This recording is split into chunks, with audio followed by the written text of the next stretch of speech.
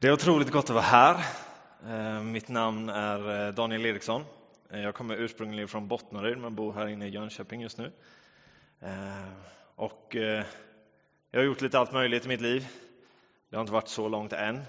Det är mycket kvar förhoppningsvis. Men jag har bland annat varit ungdomspastor i Hillerstorp i 3 år och slutade för 2 år sedan ungefär. Och har nu pluggat till VVS-ingenjör och fick fast anställning, skrev på kontraktet i fredags. Och kommer jobba tvärs över torget här bara på ett ställe som heter Thorens, en byggkonsultfirma. Så det är lite vad jag har gjort. Den här predikan som jag kommer snacka om fick jag av Gud innan jag ens visste att jag skulle predika här och nu. Jag gillar att predika, jag skriver predikar som hobby lite, eller vad man ska säga. Jag vet inte vad ni gör liksom på era dagar. Men det kan jag göra ibland. Och Gud sa, det här vill jag att du tar på din första predikan här i Allianskyrkan. Och då hade jag ju ingen aning om när det skulle bli. Det blev lite tidigare än jag trodde. Och Kenneth frågade mig liksom, om jag hade förberett något eller hade någon tanke. Och jag sa förkrosselse, och då var det verkligen precis i början av det här stadiet, så jag var inte alls säker. Liksom. Jag tänkte, men det är bra att han vet någonting. Liksom. Och sen så kom jag hit för några veckor sedan och ser i programbladet förkrosselse, det är titeln. Och då var det inte mycket att göra än att köra på. Liksom. Och den blev klar igår kväll. Och alltid när jag skriver predikningar så känner jag liksom att det här kommer bli bra, det här kommer bli bra. Och sen precis 5 minuter innan man tittar så bara, hur ska det här gå? Men jag tror det kommer bli fantastiskt. Och innan vi börjar så vill jag bara att vi ber för predikan. Gud,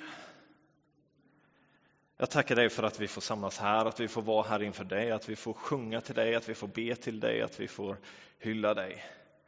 Och du ser den här predikan, jag ber den att det ska vara din predikan, att det är dina ord. Att du ska få tala till oss in i våra hjärtan. Och jag ber att det som är av dig, det som du vill säga, det ska få växa i oss och bli någonting vackert. Och det som inte är från dig, det ber jag bara ska glömmas bort. Välsigna din predikan, Gud. Amen. Och vi ska börja med att läsa en vers från Psaltaren 51. Och där står det så här. Det offer Gud vill ha, det är en förkrossad ande. Ett förkrossat och bedrövat hjärta föraktar du inte, Gud. Det offer Gud vill ha är en förkrossad ande. Ett förkrossat och bedrövat hjärta föraktar du inte, Gud. Och jag vet inte hur ofta ni brukar använda ordet förkrosselse. När man slår upp det på internet, söker på Google, då är det bara kristna sajter som kommer upp. Det är inte jättemycket annat som liksom pratar om förkrosselse. Så vad är förkrosselse? Om vi läser definitionen som finns i Svenska Akademins ordlista, så står det så här. Att förkrosselse är ett tillstånd av djup förtvivlan. Och sen kommer det med lite mindre bokstäver över eget olämpligt handlande. Ett tillstånd av djup förtvivlan. Och går man lite närmare in på det här ordet så kan man dela upp det i 2. Du har för och du har krossa. Som blir det här ordet förkrosselse. Och krossa tror jag de flesta har koll på vad det är. Någonting liksom som går sönder, spricker, liksom förstörs. Sen har vi det ordet här för. Och det finns i massa ord. Du har försoning, förlåtelse, förbereda. Det finns fler. Ni kan säkert räkna upp fler än vad jag kan just nu. Och vad betyder det här ordet för? Jo, många gånger så handlar det om någonting som är framför. någonting, antingen i position eller tid. Men många gånger så har det bytt betydelse, och i detta fallet så har den ingen betydelse. Den har liksom förlorats i många år av användande. Och i Svenska Akademin säger att förkrosselse och krossa liksom, det betyder ungefär samma sak, men med en klar distinktion. Alltså att krossa någonting, det är fysiskt, medan förkrosselse, förkrossad, det är psykiskt. Det är någonting liksom här. Och när man säger ett förkrossat hjärta så menar man ju inte att det har blivit krossat. Inte fysiskt i alla fall. Men ändå psykiskt. Och vad finns det då för likheter mellan förkrosselse och krossa? Och jag tänkte att vi skulle göra en liten liknelse här. Och när jag växte upp, då hade vi en pastor. Hon hade liksom en portfölj eller kappsäck. Jag har inte hunnit skaffa det, så det fick bli en ryggsäck. Men om vi tar den här tomaten. Om jag skulle ta den här hammaren, liksom, sätta några välplacerade liksom slag här, då hade det skvätt, vilket inte jag tänker göra. Så jag med god matlagningsanda har förberett. Här har vi inte förkrossade tomater utan krossade tomater. Och vi har en tomat. Och det som är skillnaden här emellan, för den här innehåller ju troligtvis ungefär vad den här innehåller. Det är ju att den här är hård. Medan den här är också hård, fast bara på förpackningen. Inuti är den mjuk. Så jag tror att likadant när vi blir förkrossade så krävs det att någonting är hårt. Och vi ska läsa ur Sakarja 7.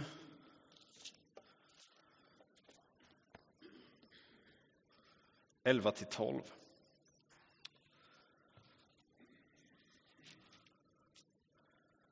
Och där står det så här. Men de ville inte lyssna på detta, utan var upproriska och stängde sina öron så att de inte hörde. De gjorde sina hjärtan hårda som diamant, så att de inte hörde den undervisning och det ord som Herren Sebaot genom sin ande hade sänt genom forna tiders profeter. De gjorde sina hjärtan hårda och ville inte lyssna. Och jag vet inte hur ni beskriver er själva. Jag vet inte om ni skulle beskriva era hjärtan som hårda. Jag har ett hårt hjärta. Men jag kan säga att mitt hjärta är hårt. Mitt hjärta har varit hårt. När jag växte upp så hade jag det ganska tufft i skolan. Inte med det som undervisades utan med klasskamraterna. Jag var under en lång tid mobbad. Och jag fick höra det. Du har inget värde liksom. Du har inget värde. Du är inte lika mycket värd som oss. Och jag kränktes liksom, mitt värde kränktes. Jag var tvungen, kände jag, att bygga mitt eget värde. Då kanske det inte var så, men under tid så identifierade jag att men jag är stor. Jag är stark, jag är frisk. Jag är snäll, jag är omtyckt. Jag är smart. Och skolan, det är en räkmacka. Mitt värde är för att jag är. Mitt hjärta blev hårt. För det Gud sa, det är för att ditt värde är för jag är. Du är värd för att jag är din far. Du är värd för att jag har skapat dig. Du är värd för att jag älskar dig. Men jag lyssnade inte det. Mitt hjärta var hårt och jag sa, jag är värd för jag är. Men samtidigt på något sätt så ropade min ande, mitt hjärta liksom efter Gud. Att jag vill vara nära dig, jag vill vara tillsammans med dig, jag vill följa dig. Och Gud hörde min bön. Men han såg mitt hårda hjärta.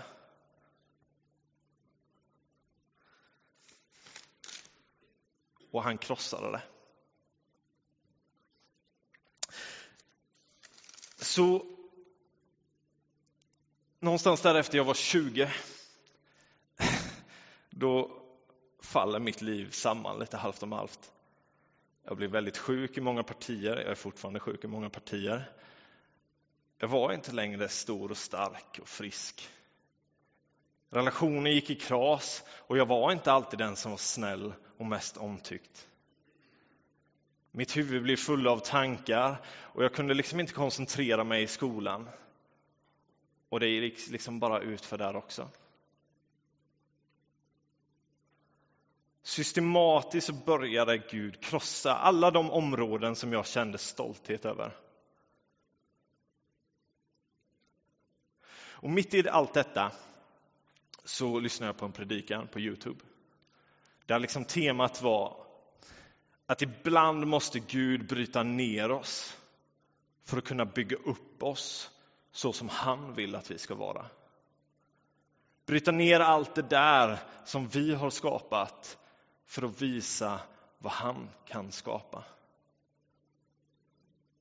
Och efter den predikan så talar Gud till mig och han säger väldigt klart och tydligt till mig: jag kommer krossa dig nu, Daniel. Är du beredd på det?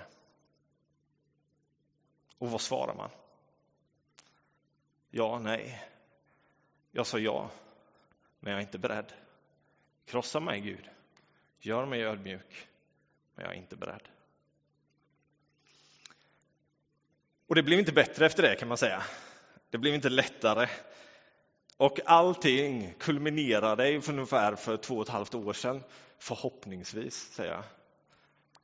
Och där och då, för 2,5 år sedan, då så hade jag gallstensbesvär. Jag visste inte det. Läkarna visste det inte. Jag hade varit i kontakt med dem, men vi har inte listat ut vad som var fel på mig. Men jag hade gallstensbesvär. Och där 2,5 år sedan så mådde jag riktigt, riktigt dåligt. Kände någonting är fel. Jag stannade hemma från jobbet och ringde 1177 och sa det, liksom, beskrev mina symptom. Och de gav mig lite tips och sa: gör det här, ät det här. Och ingenting hjälpte. Så sen när jag mått dåligt i nästan 2 dygn så ringer jag 1177 igen och säger liksom, det måste vara någonting, liksom, vad ska jag göra? Och de säger: du måste äta någonting. För då hade jag inte ätit någonting på 2 dygn. Och jag tvingade i mig, jag ville inte äta. Jag var hungrig och mådde illa samtidigt. Liksom. Och strax efter jag då har klämt i mig lite mat så märker jag att någonting är väldigt, väldigt fel. Och jag ringer min kompis som bor ganska nära och säger: du måste komma och hämta mig och köra mig till akuten. För jag kan inte köra själv. Och jag lägger mig ner efter samtalet och försöker väl liksom vänta in honom. Och nu ska vi pausa lite i historien bara för att beskriva vad som kommer ske de här närmaste sekunderna. Tydligen var det så här att jag hade fått en gallsten som hade satt sig allra längst ner på gallgången innan den når liksom tarmen. Och det som är lite besvärligt, det är att gallgången kommer och sen kommer en gång också från bukspottkörteln och liksom så delar de på samma gång innan de kommer ut i tarmen. Liksom. Där hade den satt sig. Och det hade ju gjort så att när jag åt så kom det ju galla, fyllde på, kom ingenstans. Det kom bukspott, fyllde på, men kom ingenstans. Och jag vet inte hur mycket ni kan anatomi. Jag kunde inte jättemycket om detta innan detta hände mig. Men jag fick reda på att galla, det används bland annat för att bryta ner fett. Och bukspott är till för att bryta ner kött och vävnad. Och jag vet inte med er, men det mesta som sitter här kan nog kvalificera in i den kategorin. Så jag vet inte vad som hände där efter jag åt, men den här gången brast. Och gallan och bukspottet åkte ut i magen och började fräta på min buk. Och jag kan säga att jag hade ingen aning om vad som hände då, men jag kände det, kan man säga. Helt plötsligt går hela min kropp in i panik liksom. Och jag får blixtsnabb feber och jag blir helt sinnesförvirrad. Jag springer in på toa, sätter mig liksom vid badkaret, spolar med iskallt vatten i huvudet och liksom, det bara åker överallt. Och jag spyr upp det jag precis ätit och jag ligger och vrider mig i smärta och skriker. Och här kommer min vän in och ser mig i det här. Ganska naturligt så ringer han efter ambulans. Och en liten sidgrej. Liksom. När han ringer så säger telefonoperatören bara: nej, jag kan inte skicka någon ambulans om inte jag får prata med han som är sjuk. Och min kompis blir ju lite irriterad. Liksom. Kan du inte lita på det jag säger? Men han går i alla fall in för att ge mig telefonen. Men precis när han kommer innanför dörren, då liksom får jag ut sånt avgrundsvrål av smärta. Och då säger telefonoperatören att nej, vi behöver nog inte prata med honom. Vi skickar en ambulans. Ambulansen kommer, jag får morfin, allting är fantastiskt. Tack gode Gud för morfin, säger jag bara. Jag kommer in, de hittar felet, de löser det liksom temporärt. Under hela den tiden så mår jag skitbra. Och sen så tar de bort morfinet och jag mår inte lika bra längre. Och jag får ligga där inne i 10 dagar för att återhämta mig. Och de här 10 dagarna måste nog varit de mest ödmjukande i mitt liv.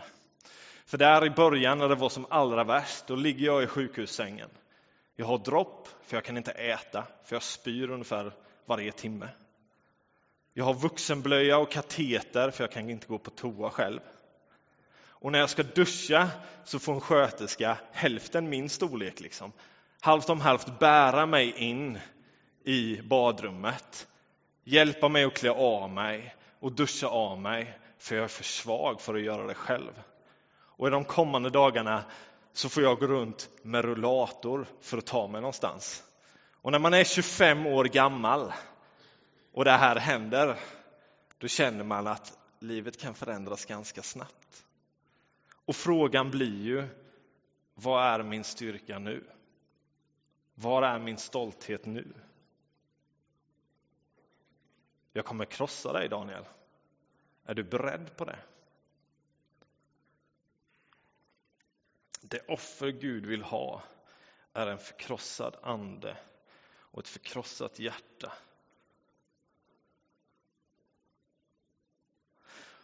Varför är det Gud vill ha? Varför vill han ha en förkrossad ande, en förkrossat hjärta? Och är det någonting vi ska söka efter?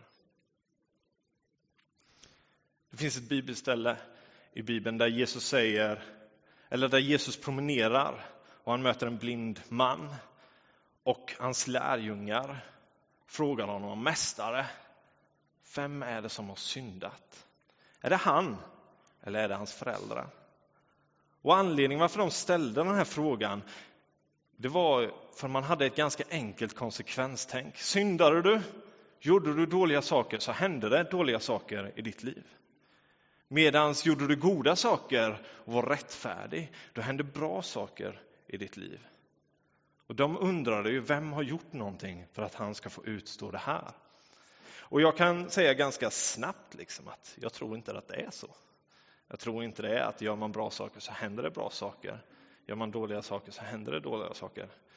Dåliga saker kan hända bra människor och bra saker kan hända dåliga människor. Men om jag ska rannsaka mig själv lite så måste jag ändå säga att på något sätt lever jag ändå efter det. För tänk er en vårdag. Det är strålande sol. Man är mätt, frisk och god. Man är ute i det fantastiska vädret. Och man har inga bekymmer för tillfället.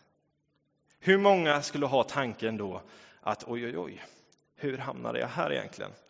Dags att omvärdera mitt liv kanske. Vad har jag gjort för fel för att komma hit? Eller om vi tar det åt andra sidan, en riktigt grådaskig mulen dag och man ligger spysjuk och man har mer innehåll i liksom sin burk framför det, eller vad ska man säga, spann framför sig, än man har i kylskåpet. De dagarna säger man då liksom så här att ja, vad fantastiskt mitt liv är. Undra vad bra saker jag har gjort för att förtjäna det här liksom. Nej. Utan det är ju så när bra dagar kommer, då tänker man det här förtjänar jag. Och när dåliga dagar kommer så bara, varför förtjänar jag detta? Vad har jag gjort för fel? Och jag tror ju inte på detta sättet, men ändå så lever jag på något sätt efter det. Och då måste jag ju, om jag inte tror på detta, acceptera att bra dagar så finns det ändå anledning för rannsakelse, för omvändelse. Även när allt är bra. Och jag vet att jag fortfarande har massa saker i mitt liv där jag inte lyssnar på Gud. Där jag egentligen inte bryr mig så mycket vad han har att säga. Det är bara att ta det största budet i Bibeln som Jesus säger det. Älska din Gud av hela ditt hjärta, hela ditt förstånd, hela din kraft, av hela din själ. Och din nästa som dig själv. Hur ofta lyssnar jag på det? Hur ofta låter jag det vara någonting som styr alla mina handlingar? Allt jag gör för andra. Allt vad jag känner för andra. Och varför är det så? Varför är det inte så? Jag har ju hört det en gång. Jag lyssnar, jag kan förstå det. Varför får det inte någon genomslagskraft? Jo, för jag vill inte att det ska göra någon genomslagskraft. Jag orkar inte. Det är för jobbigt, det är för tungt, det är för omständigt. Det kan vara vad som helst. Men av någon anledning så lyssnar jag inte. Och när jag studerade teologi så hade jag en klasskompis som var med i A. Och han sa något en gång när vi pratade om det här, varför förändrar man sig inte? Han sa det, oftast så förändrar du inte dig själv för det gör inte tillräckligt ont. Det är inte tillräckligt obekvämt, det är inte tillräckligt jobbigt. Det andra är mycket enklare. Så är förkrosselse någonting som vi ska söka efter. Någonting vi ska be om. Är det verkligen så att ett tillstånd av djup förtvivlan är någonting åtråvärt? Och mitt svar är ja. Jag tror det. Jag tror vi behöver förkrosselse. Jag tror vi behöver det för att kunna omvärdera och omvända oss i vissa tillfällen. Och det låter ju inte så positivt och inte så kul. Och det är för att det är inte så positivt, det är inte så kul. Det är ett offer. Det är någonting som vi offrar.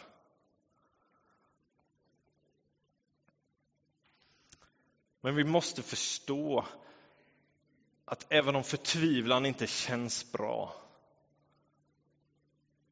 så är inte det i sig självt något dåligt. Förtvivlan är en helt fullt naturlig reaktion på en ohållbar situation. När en förälder ser att sitt barn är sjukt och den blir förtvivlad, det är inget fel på det. De bara reagerar på någonting som är ohållbart. När man blir arg, alla olika negativa känslor liksom, är oftast reaktioner på något fel.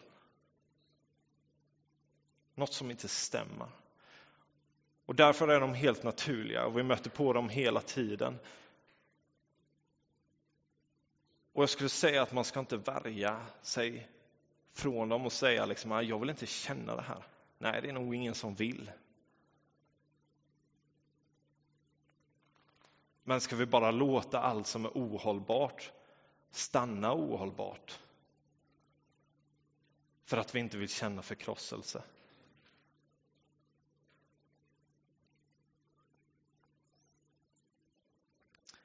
Men när vi kommer in, känner förtvivlan, känner förkrosselse, då är det viktigt också att veta löftet. Och vi ska läsa ur Jesaja 61:1. Och det står det så här. Herren, Guds ande är över mig. För Herren har smort mig till att förkunna glädjens budskap för de ödmjuka. Han har sänt mig att förbinda dem som har förkrossade hjärtan. Att utropa frihet för de fångna och befrielse för de bundna. Att förkunna ett nådens år från Herren. Vi är inte ensamma. Jag var inte ensam när jag låg där på sjukhusbädden. Även om det var ganska långtråkigt. Gud har lovat att han är med oss. Att han är med också i att förbinda våra förkrossade hjärtan.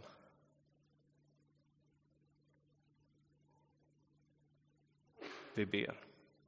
Gud, jag tackar dig för att det du gjort, det du vill göra i våra liv och det du kommer göra i våra liv. Jag ber dig att du ska ta hand om våra hjärtan, att du ska få finnas med, att du ska få tala in i oss och att vi ska lyssna. Du ser oss, du vet vad vi behöver, du vet vilka områden som du hade velat se saker annorlunda. Och jag bara ber dig att du ska få tala till oss och att vi ska lyssna. Gör våra hjärtan mjuka. Låt dem krossas, Gud. Ta hand om oss, Gud.